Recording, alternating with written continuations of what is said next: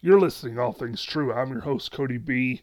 When I decided to interview Spencer and Rachel, I did not realize the things I would learn from this interview as opposed to the last two interviews we did on addiction recovery. Um, Rachel and Spencer are two recovering addicts who didn't go to a Christian rehab facility. They were able to become sober using uh, local AA and Narcotics Anonymous meetings. They actually met together um, at recovery meetings and formed a relationship and got married and now have three wonderful, beautiful kids. I just wanted to share this because I know there's a lot of people out there who don't want to go to a rehab facility because of job, because of employment, because of income. And I want you to know there's more than one way to become clean, but all of them, from what I've learned so far, are because of the cross, or because of Jesus, and because of the indwelling of the Holy Spirit. Thank you so much for being here, and I hope you enjoy the episode.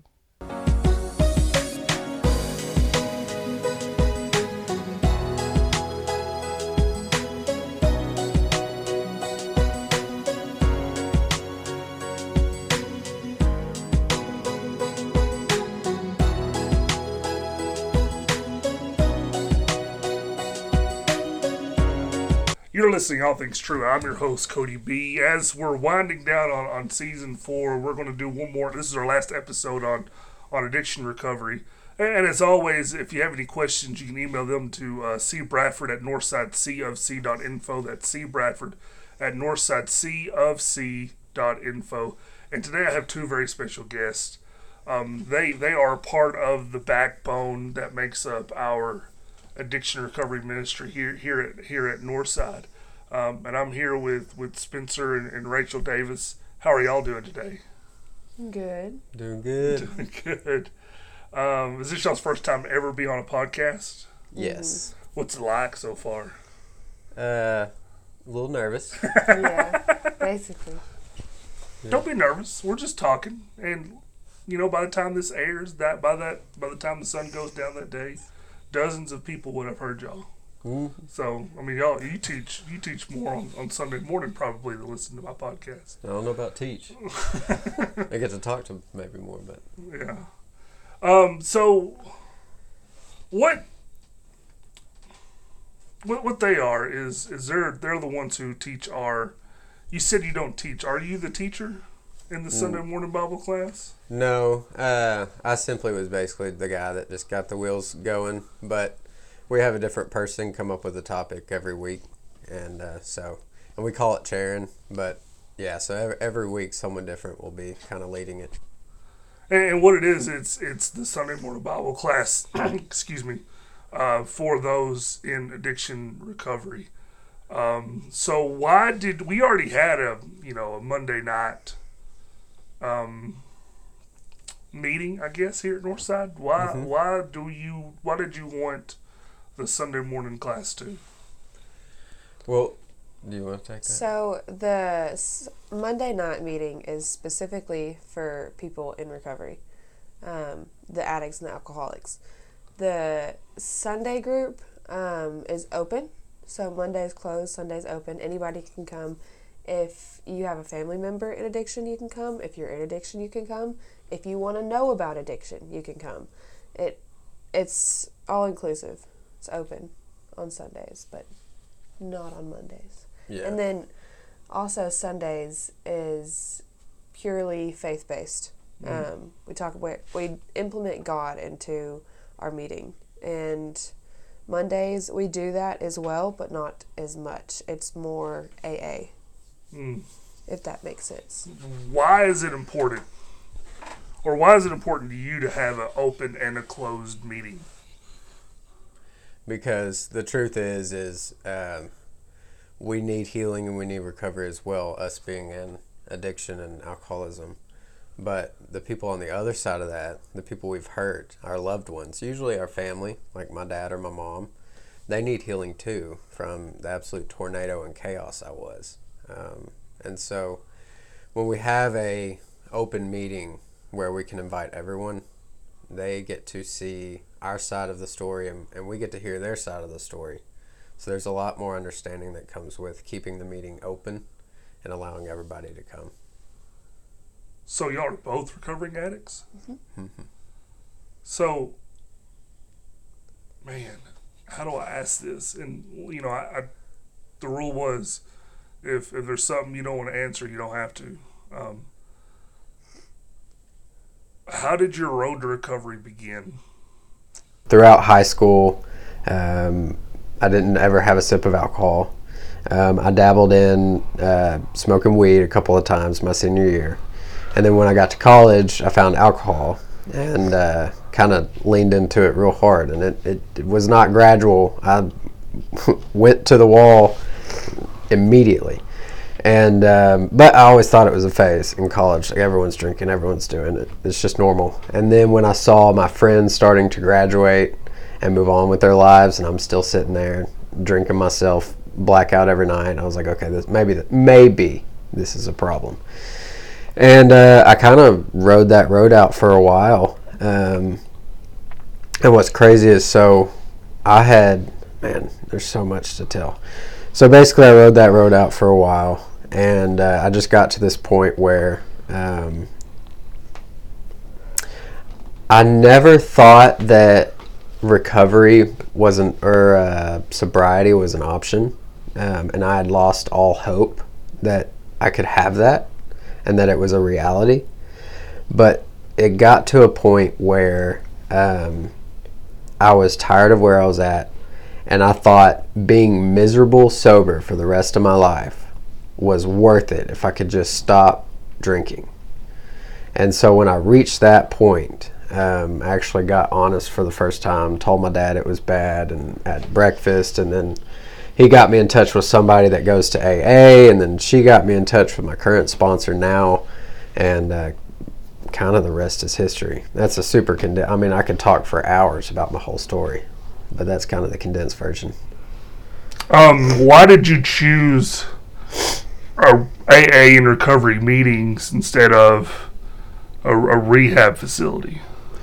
Sure. So I really didn't consider rehab at first. I think if I had gotten into AA and nothing was getting better, that would have became a option or recommendation. But basically, I mentioned my sponsor. I won't say his full name, but his name's Walter. And when I got in contact with Walter, I just did whatever he said. I mean, if he told me, and I'll say this in meetings, if he told me to go out in the street, jump up and down, take my hat off and rub my belly while doing it and singing the national anthem, I would have done it in a heartbeat. Because I was so sick and tired of being sick and tired. And I was saying this in a meeting the other night, like I burned all my bridges before. I had lost all hope. And I'd came to this understanding that I have no idea what I'm doing in life. And my thinking got me where I was. So when I came into AA, I came in absolutely willing to do whatever it took, and then with an absolute open mind. So whatever that man told me to do, I did. And what he told me to do was go to a meeting every single day for this foreseeable future, and call him every single day. And then he said, when you wake up in the morning, make your bed, and then say, God, go, and get on my knees and say, God, go with me, because without you, I'm screwed. And then he said, shut up after that. He was like, because anything after that, you're going to start getting into selfish stuff. He was like, just say that, and then go to a meeting, and then at night, thank him for keeping you sober. And so I did that, and man, 2 weeks later, when I was 2 weeks sober, it was just like, wow. I never trusted God. I would have told you I did, but I never really did. And And that was kind of an aha moment. That 2 weeks later, I can remember just thinking to myself, wow, this stuff works. And so I've just been rinsing and repeating that pretty much ever since. I still go to meetings. To be honest, I don't make my bed that much, but I do hit my knees, I do pray and go to meetings. And Do you still say the same prayer? yeah. I say a little bit more now, but it always starts off with, go with me because I'm screwed without you. Go with me because I'm screwed without you. All right. My question is, why make the bed? What was the purpose? The purpose of that is when you're fresh getting sober, basically you accomplish nothing every single day. I mean, nothing at all. So, and when you get sober, you're going to have rough days. And so making your bed when you first get up, you've accomplished something. And at the end of the day, let's say you are a butthole again, or this or that, or it's a rough day, at least at the end of the day, you can say, I accomplished something. I did something. That's cool. That's really powerful. Mm-hmm. It's reinforcing what are you saying, Rachel? I thought you were saying something. Oh no. Oh. No. But it's reinforcing the dopamine receptors to get to launch and hit when you accomplish something positive and not just when you're indulging. That's cool. Mm-hmm. That's really cool. What's your story, Rachel? So, my addiction, I wouldn't say the physical dependency on it started when I first started using drugs and alcohol because I was in middle school. It was just every now and then when I could get my hands on it because I was in middle school. It was a little harder to get, but easier than it should have been, if that makes sense. It does make sense. It wasn't an everyday thing until high school, really junior high. I was either high on weed or high on pills in 9th grade every single day. By 10th grade, I had moved on to a little bit stronger stuff, a lot of coke, and then towards the end of the year, I started using meth. And it was very... What grade was this? 10th grade. And then I did that. From the first time I smoked meth, it was a whole different world. I was not sober for a minute for the next 2.5 years. Not at all. It was the insanity that I went through to stay high was exhausting. Not a lot of people come back from that, so very thankful. But my mom found out, obviously, because I was living at home. I was underage. I was on meth. She's going to find out. She found out, and she tried different things to help me get sober. And, she put me in a behavioral institution a couple times, or more than a couple times, quite a few times. It didn't work. She made me go to the Thursday night meeting that we talk about. So I didn't get sober. And I know that the purpose or the reason for that is because I wasn't putting the work in. I wasn't ready to get sober, so I wasn't going to get sober. I didn't want to. It was still fun to me.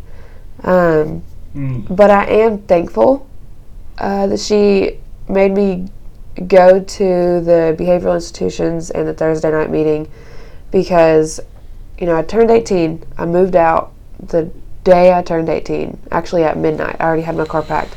Took off and left, went to a dope house. And I lived there for a little while. Because I didn't have anybody in my ear about, you don't need to be doing this when I'm at the dope house. Everybody's doing it. But it took a minute for me to find it miserable, for it to kind of start taking its toll. I did snap back in. I don't know if I'd use that phrase. I hit my rock bottom and became willing and surrendered to God before pretty early on. And when that happened, when I did not want to live the way that I had been living anymore, I knew where to go because my mom had made me go to the Thursday night meeting, if that makes sense. It does. It's I wasn't ready for it then, but I knew when I am ready it'll work. So when I was ready, I went back. And I wasn't perfect. It didn't, I didn't go to a meeting and I got fixed. I relapsed once after, I want to say 3 months of being sober. I relapsed. And I think I was out for 1 day. And I realized that was when I snapped back. I was like, I don't want this. I'm going to end up homeless or overdosed, where somebody's going to throw my body behind a gas station, where, like, this is miserable. Or I'm going to end up in prison. And none of those options sounded good. So, I could, there's so many ways I could go with this conversation. I want to start with,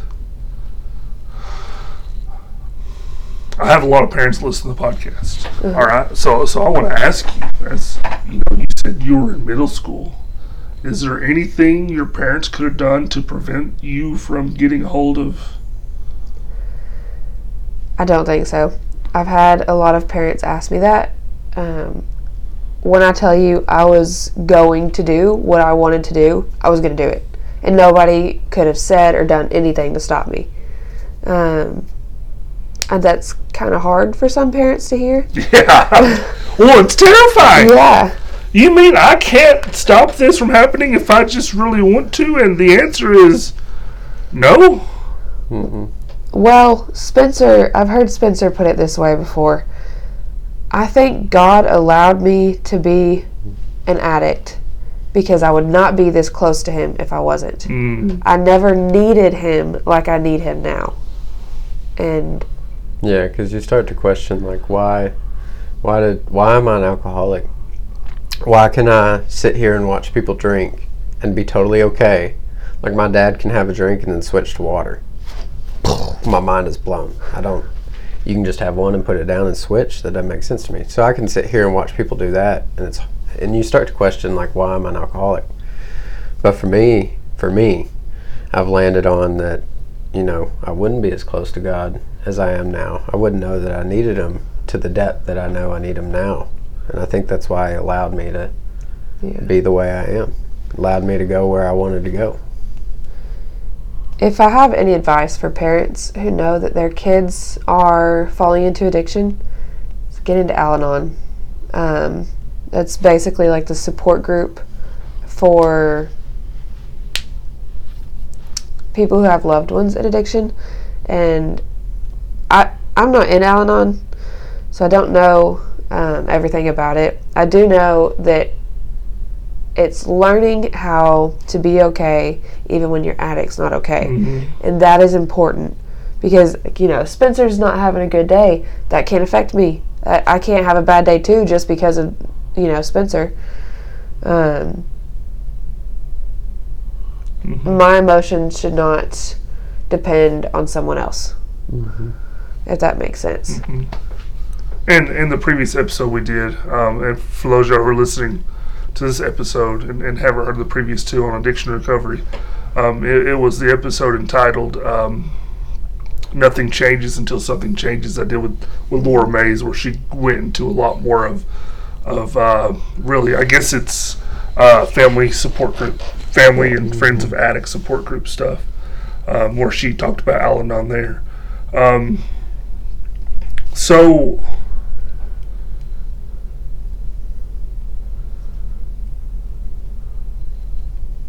now, if I ask something I'm not supposed to ask, tell me. I'm not very smart. From your story, you also didn't go to a rehab facility, right? Or a Christian rehab facility? No. To get clean or to get sober? Not when I wanted to get sober. When I was a minor, still living at my mom's house, she put me in mainly just one, but it was multiple times, and it never worked. Not saying that rehabs don't work. I know it didn't work because I didn't want it to work at the time. And even when I was high and I went to the Thursday night meeting,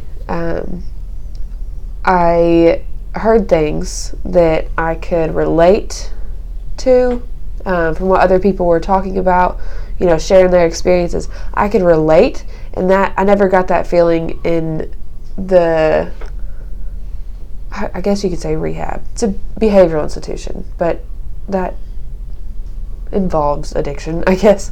When I went to the rehab, that it just didn't seem like that was what God was calling me for. When I wanted to get sober, I wanted to go back to the Thursday night meeting. And like Spencer said, if I went to the Thursday meeting or any meeting and I was putting the work in, the big part, if I was putting the work in and it wasn't working, I would have gone. But when I put 2 feet in and I wasn't dipping my toes in the water, it worked. It was like, I fully surrendered to God. I've never done this before. I will do whatever God wants me to do. And that's an everyday thing. I wake up every morning and that is my perspective on life. And it has worked. It's not everyone's story. There's a lot of success with rehab. There's a lot of success without rehab. We all get to the same point where we ultimately rely on God for our sobriety. And a big thing that we see is if we do go to rehab and we come out, if we don't stay plugged into recovery, nine times out of 10 we're going to lose it. I've got to stay plugged in. I've got to. Rehab is a bubble, and that's great. But when I get outside of the bubble, I've got to stay plugged into rehab or to recovery. That's why we still go to meetings. I hope I go to meetings for the rest of my life. I've got to put my butt in that seat and talk about the same thing over and over and listen to the same thing from everyone else over and over for it to work. Why? Excuse me. No, you're fine. Because we say it in group, I've got a good forgetter. Because if I don't talk about the same things, I forget them. And if I forget that I can't handle one drink, I might start to think that I can. And then I got to go do some more research. Got to go see if I can handle it again, which I won't be able to. Then I'll be right back in meetings. So I'm going to skip the extra research and just stay in meetings.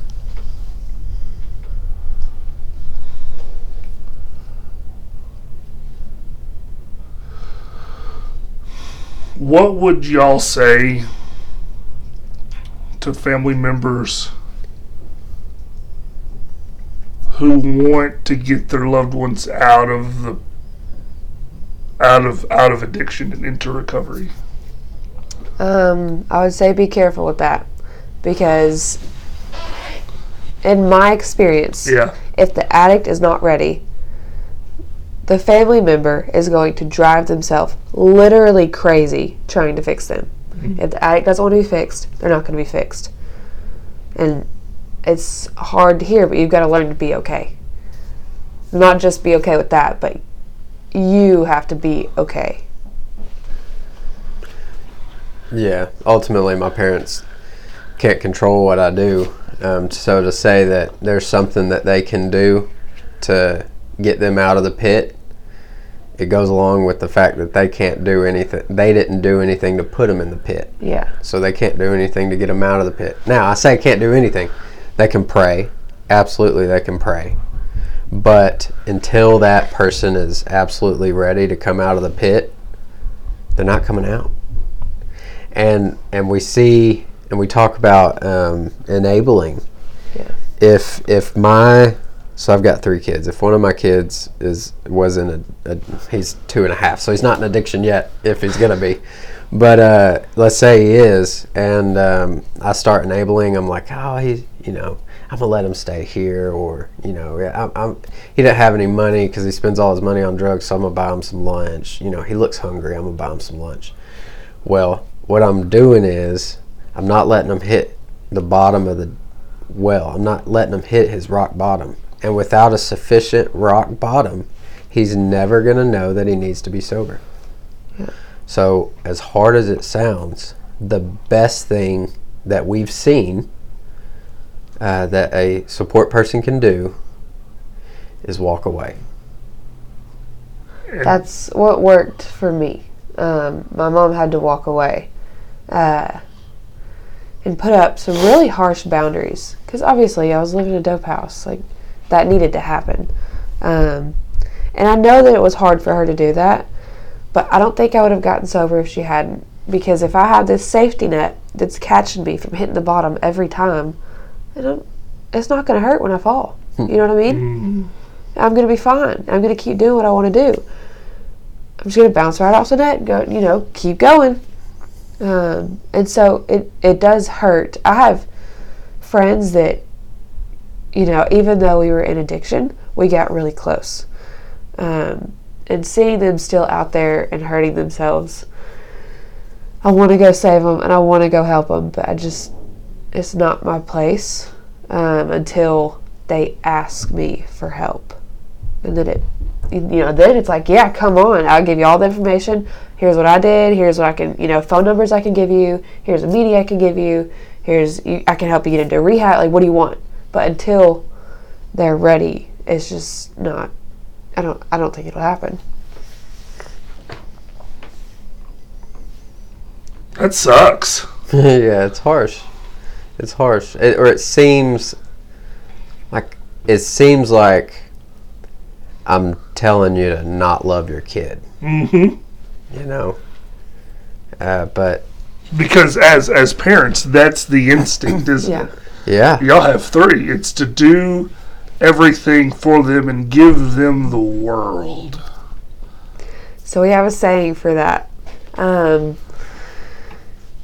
Obviously you don't want them to hit too hard and die the bottom, and so you put that safety net up, but that's, in a way, they're not going to get sober. Like I was saying, I was literally loving them to death. Because you either love them so much that they never get clean and sober and they overdose and die, or they go to prison, or that's harsh, Rachel. But you're right. Yeah. Is that if you're doing that, you're loving them to death. My word. Well, that just it's changed. hard to think of it that way. But. Well, that just changed the whole figure of speech for me. Yeah. Now I'll never hear that again without thinking about y'all in this conversation. Goodness. Addiction's not pretty for anybody. It's not. Not for either side. Yeah, the reality is we have zero control, and the sooner that and for me too, the reality of no control. We talk about our big book. The big book is AA book. Truthfully, all of the AA book is founded on the Bible. Mm-hmm. They just took biblical principles and put them in different words, a different translation, if you will. And what was I going to say? I lost my train of thought. It's all right. He has a quick forgetter. Yes, he does. You know what else said? We all do. Exactly. No, and... Oh, I remember. All right. In the big book, talks about how we like to play the actor. We like to play in life. We like to play the actor. We like to play the director. We like to play the light crew. We like to play every single part so that we can control life, so that we can be comfortable.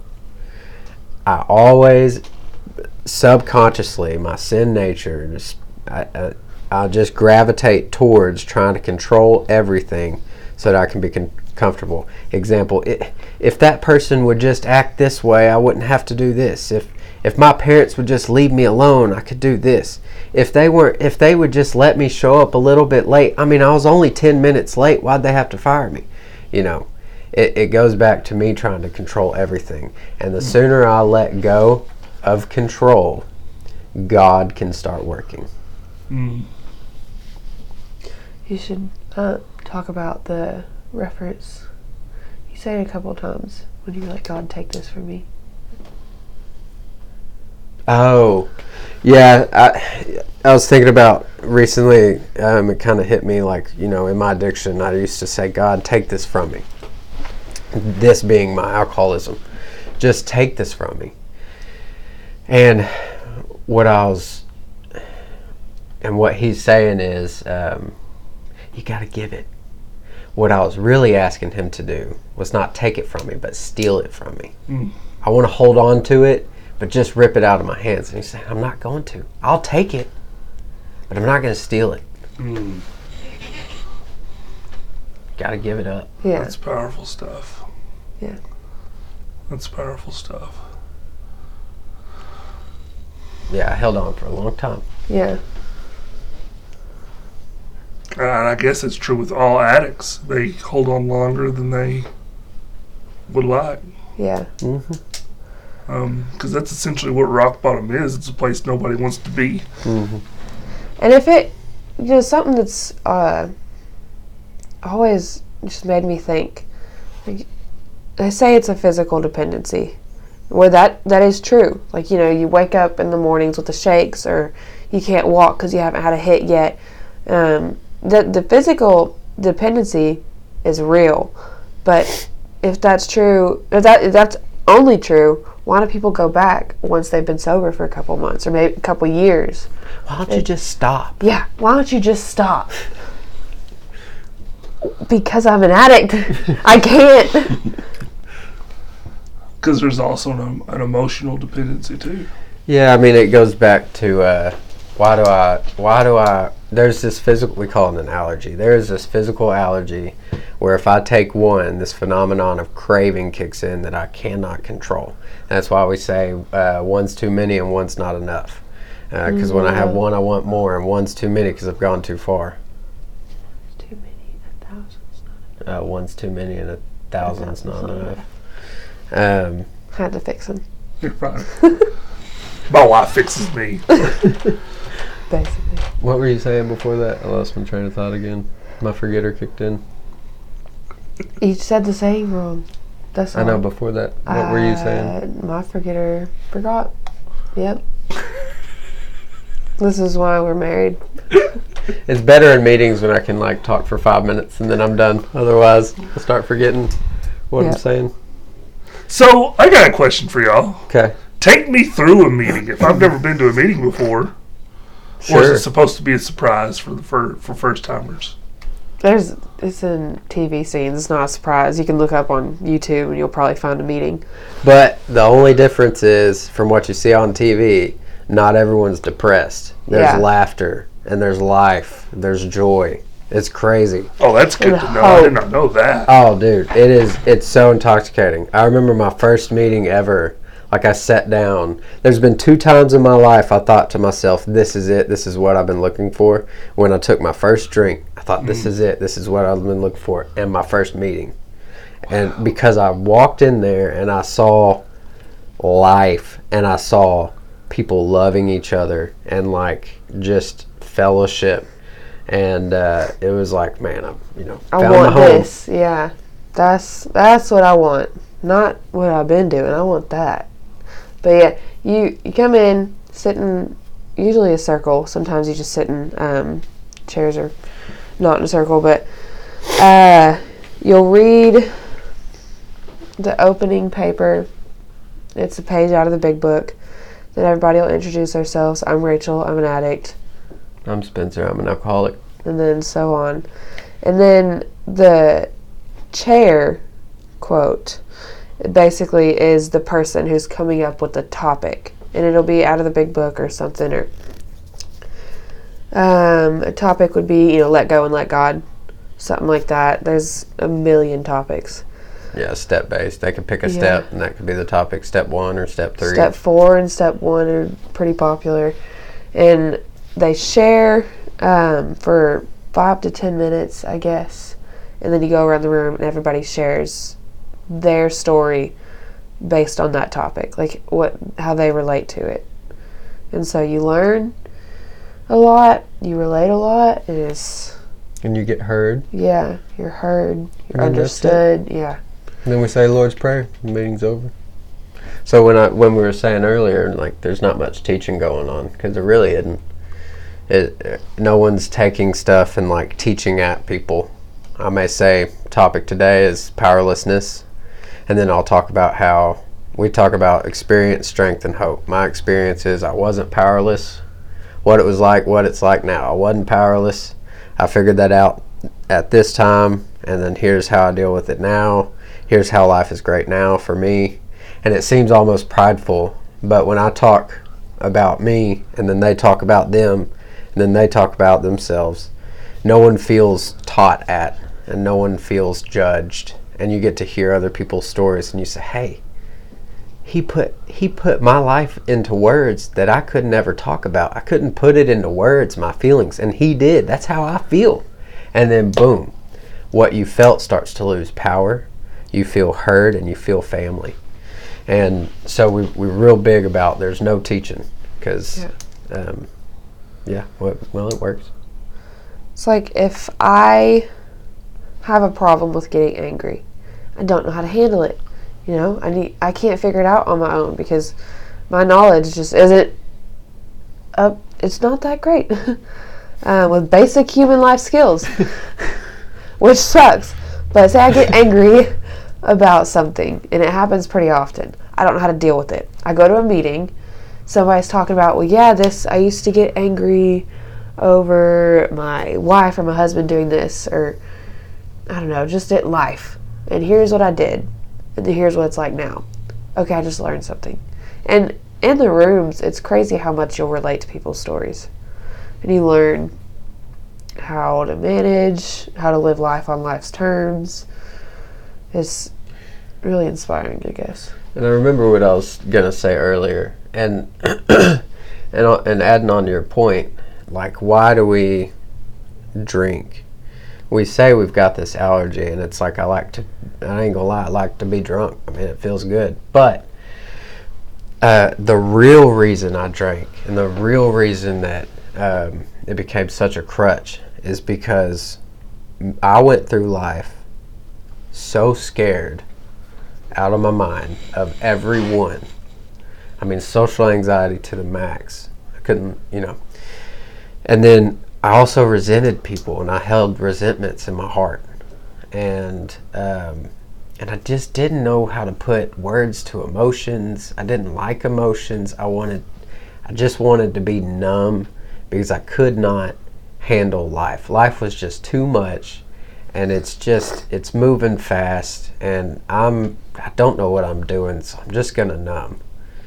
So there is this physical allergy that when I take one, that craving takes over. But we talk about it this way. Alcohol is not my problem. Alcohol was my solution. My problem was life. And I've got to, when you take away the alcohol, you've taken away my solution. And now I've got to deal with myself and deal with life. And I don't know how to do that. And that's what we've learned in these rooms, is how to do that. And now we're not perfect, but and we talk about it this way too. There's nothing. I'll have 5 years, God willing, of sobriety this summer. But there's nothing different between me and a person that's coming in for the first time, other than I bounce back from stuff just a little bit quicker. I've still got the same problems that he does. Pride, selfishness, and self-centeredness is the root of all our problems. I've still got all that. But the only difference is I can have an awareness and pick up on it quicker. I can hit that pause button a little bit quicker. And that just comes from experience and trying to implement these principles in all my affairs constantly, and trying to work the steps as best as I can, try to be as honest as I can. And that's when I see life, that's when I find purpose, fulfillment, joy, and God's working, man. When I get out of the way, it's just crazy what God can do. Anyway, so there's not, and that's the magic that we find in the meetings. And we talk about too, like, okay, well, you can find that in church. True, absolutely true, and we do. But before I got sober, I didn't. Not because the church didn't have those people or that magic. God was there, but I was still trying to tell him to steal it from me. You know what I mean? I wasn't ready to hear anything. I was ready to numb, and I wasn't ready to be social. I mean, in order for me to grow, I've got to get outside my comfort zone. And I wasn't doing that when I was drunk. So it's not that church didn't work. I just didn't work for church. I didn't work for it. So Rachel says it all the time, God sent me to AA and AA sent me to God. We found God in those rooms. Mm-hmm. And we find God in church too. And we find God in our family, and He's all around. But it took meetings, AA meetings for me, in order to start that journey. If that makes sense. It does make sense. Mm-hmm. It does make sense.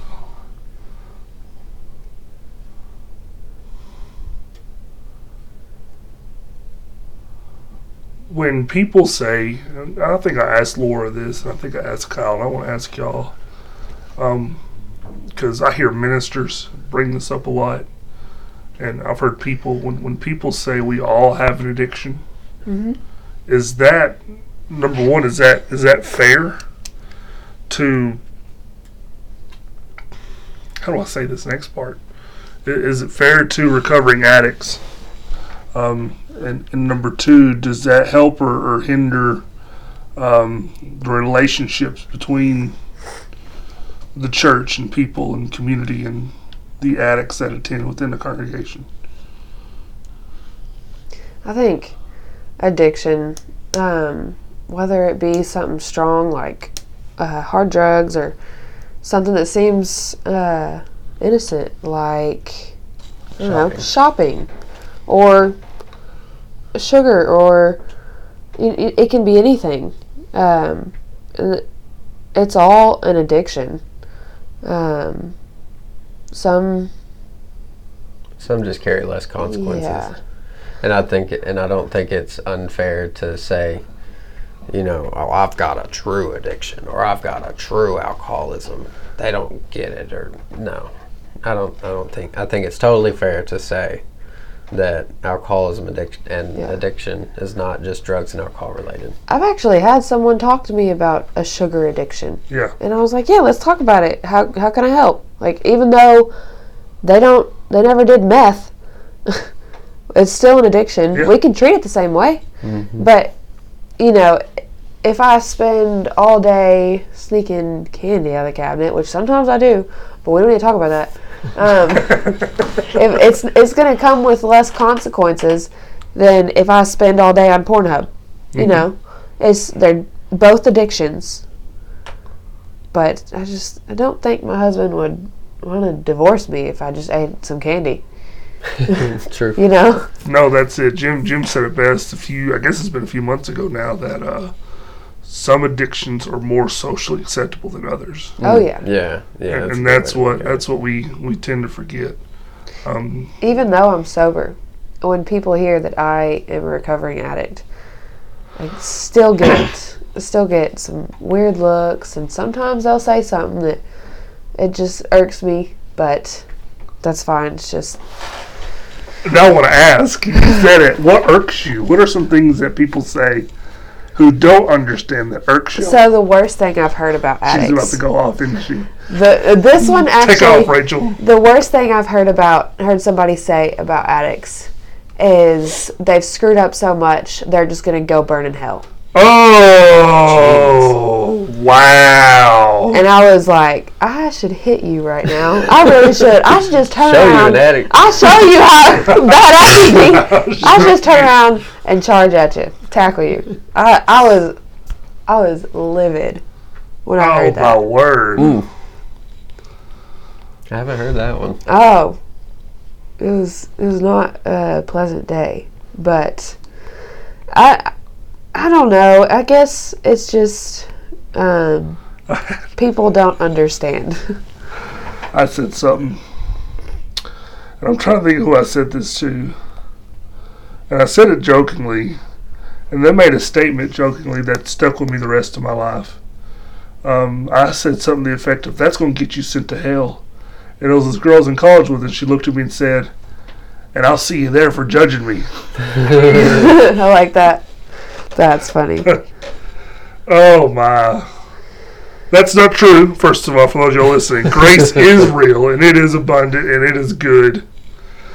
All right, Spencer, what are some things you've heard that irk you that people say about addicts? Honestly, I really haven't heard anything that irks me that people say about addicts. I'm sure there's some judgment out there but I understand where it comes from, just misunderstanding, and or they've had bad experiences with alcoholics and addicts, and I'm like, yeah, I get that. If I'd be upset too if I had me as in my life, I'd say the same. Spencer. Yeah, I'd say the same thing. I probably wouldn't like me either. I know I wouldn't, and the other, but one of the ones that I find comical, and we laughed about it earlier, is when people are like, "Why don't you just stop?" I'll tell you a funny story. I was working at Tropical Smoothie in Maumelle, and I was taking a coworker home, and I always kept my whiskey in my truck, which is terrible. Don't do that. And anyway, I had my whiskey in my truck, and when the person was getting out, they were like, "Why do you have whiskey in your truck? Like just a bottle of whiskey?" And I said, "'Cause I'm an alcoholic." And she was like, "Well, then why don't you quit?" And I was like, "'Cause I'm an alcoholic." Like, what do you mean? Quitting and alcoholic does not go hand in hand. Yeah.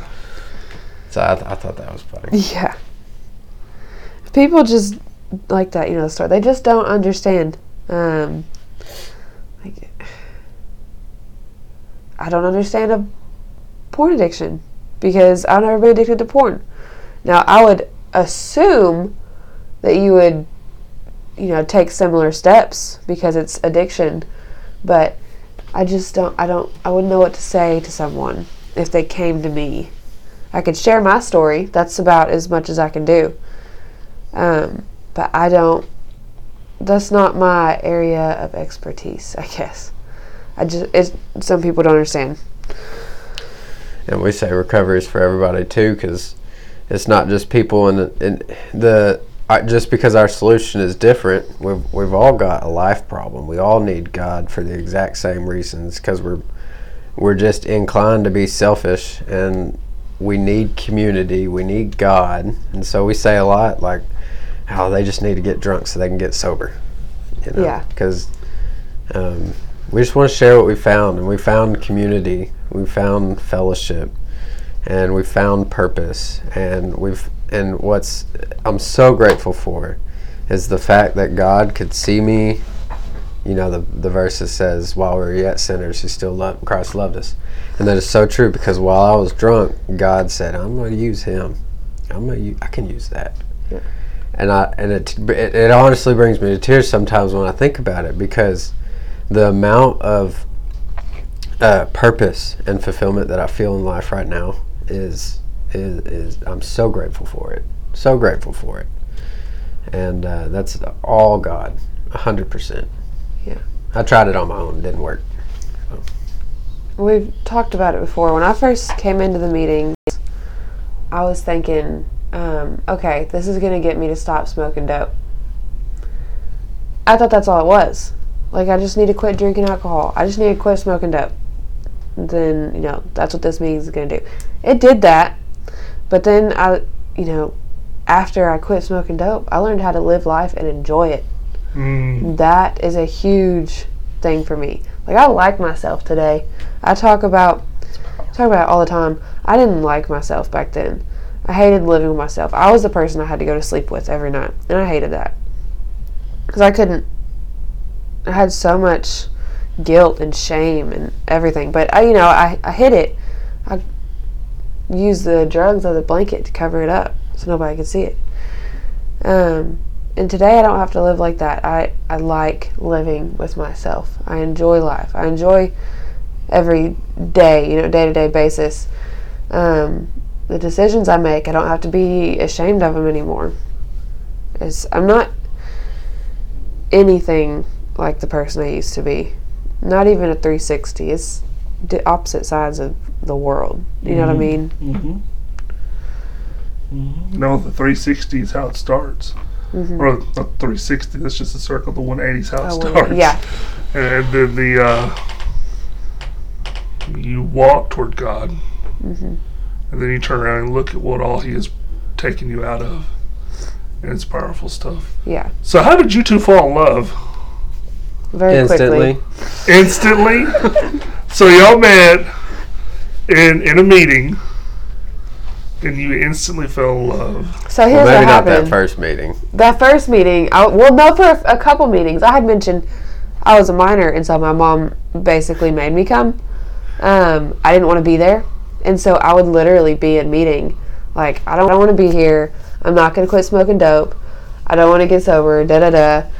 High. High. Yeah, like I was high in the meetings.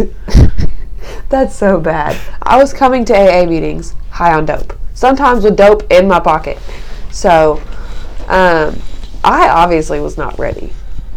At the same time, I didn't want to be ready. It works if you work it. So it took a minute for me to get sober. But then once I did get sober, I swear I asked this man 10 times to hang out with me. I was going to get one date out of him. And that's all it took. So you went after Spencer. And Oh, Spencer yeah. said no. Spencer, why'd you He get to never say said yes? no. I never said no. He would just say yes and then not text me. I don't know about that. That's Yeah. not what I remember. So, Spencer, why'd you end up texting her? Because she's fine. What you mean? And he was trying to follow the 1 year rule. Oh yeah, my sponsor told me no dating, no interaction with the opposite sex for a whole year, and I stuck to it. But and then so she had the one time I remember her asking me out, I said yes because it was to Starbucks. True or false? Okay, I thought you were going to tell the tea story. But Oh no, that's funny. She popped some tea in her eye, and I laughed, and she ran away. he made fun of me. Oh, they was Trying to laugh. ask you on a date. Pop some tea in your eye? The peace tea, like, you know when you tip it up and then you put it down too fast, it can pop up, and it went straight in my eye. And I just went. She ran away. Still resentful of that. Oh my goodness, that's funny. But yeah, it's been great. And we just had our 3-year anniversary last week. 3rd year anniversary and 3rd kid Yeah. just a few months ago. Yeah, Yeah, in that's January. Nolan. Yeah. It's crazy. And I want to bring up real quick how great being in recovery and married to somebody that in recovery, how great that is. Yeah. Because I think that's honestly the success behind, God, but God is recovery. So when I say recovery, I'm talking about God, but Like the 12 steps is out of the Bible. Yeah, it is. And that's, I think, the success behind how great our marriage has been so far. Because we take our principles and what we learned into our marriage. And I stay out of her recovery, and she stays out of my recovery. And it's been awesome. Sorry. We've talked about it. Like, if we weren't in recovery and we were still, I don't think we'd like each other. Yeah, it wouldn't have worked. We would not like each other.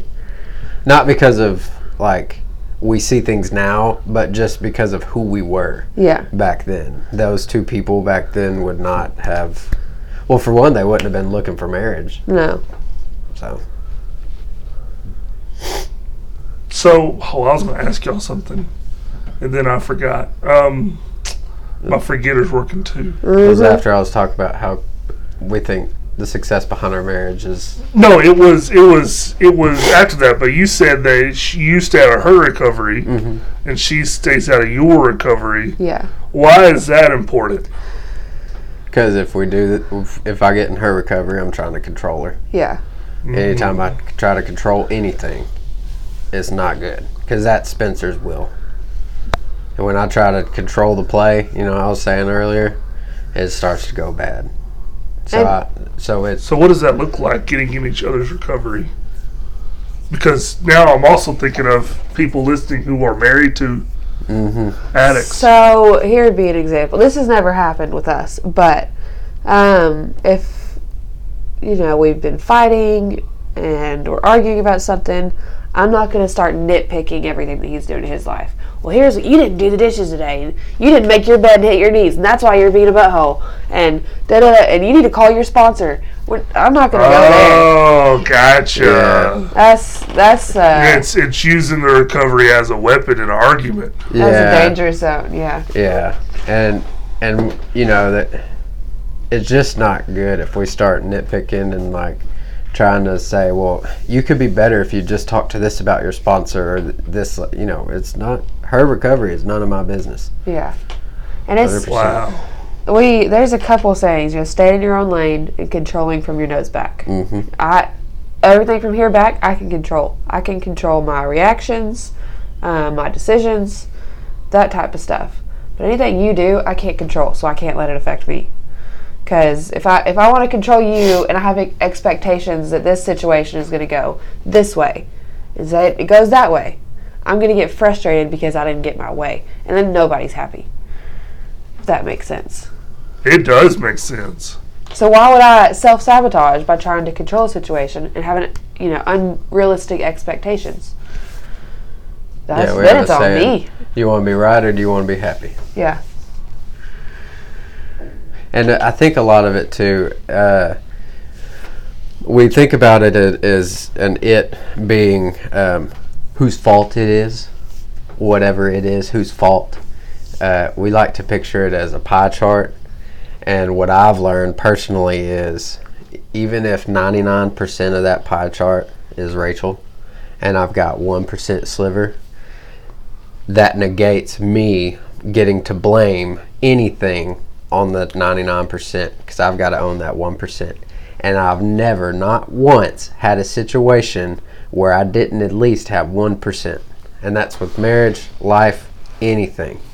If we have a saying, if I'm upset, it's my fault. No matter what.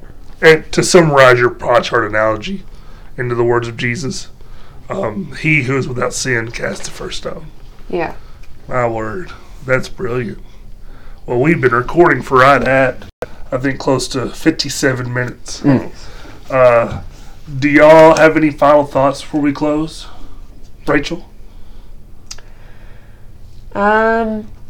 If you're struggling with addiction, in my experience, I guess I'll say, don't try to do it by yourself, because very rarely that works. It's not shameful to reach out and ask for help. That's the first step in the right direction.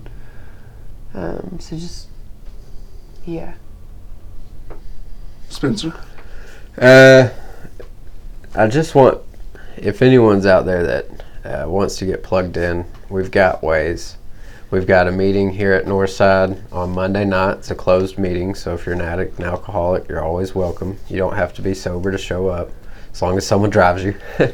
It starts at 6:30, and we don't have a time limit on it. Usually it stops about 7:30. And then we have our Bible class on Sunday mornings. That is an open meeting where support people can show up, and that's at 9. And then we also have a meeting Thursday at Geyer Springs Baptist Church, and that starts at 6. And then that one also has an Al-Anon meeting that goes on at the exact same time. So if you have a son in addiction or alcoholism and he wants to get sober, both of y'all have a place to go at 6 o'clock. And please don't hesitate to reach out. Yeah. Can I put my phone number out there? If you want to. So my phone number is 501-295-6523. Call me anytime. I ain't gonna lie, if I'm asleep, I'm probably not gonna answer. Just leave a message. Yeah. So reach out. If you don't live in the area, you can download an app called the Meeting Chair? It's called Meeting Chair, yeah. And it's a blue icon with the chair. And you put in your location, and it'll tell you all the AA meetings in your area. You'd be surprised on how many meetings are around you. Anywhere you're at. If you go to Paris for the weekend, if you got that much money and you go to Paris for the weekend, you can open that app and it'll tell you where an AA meeting is. Well, now it doesn't cost a lot of money to get to Paris, Arkansas. I knew you were going to say that.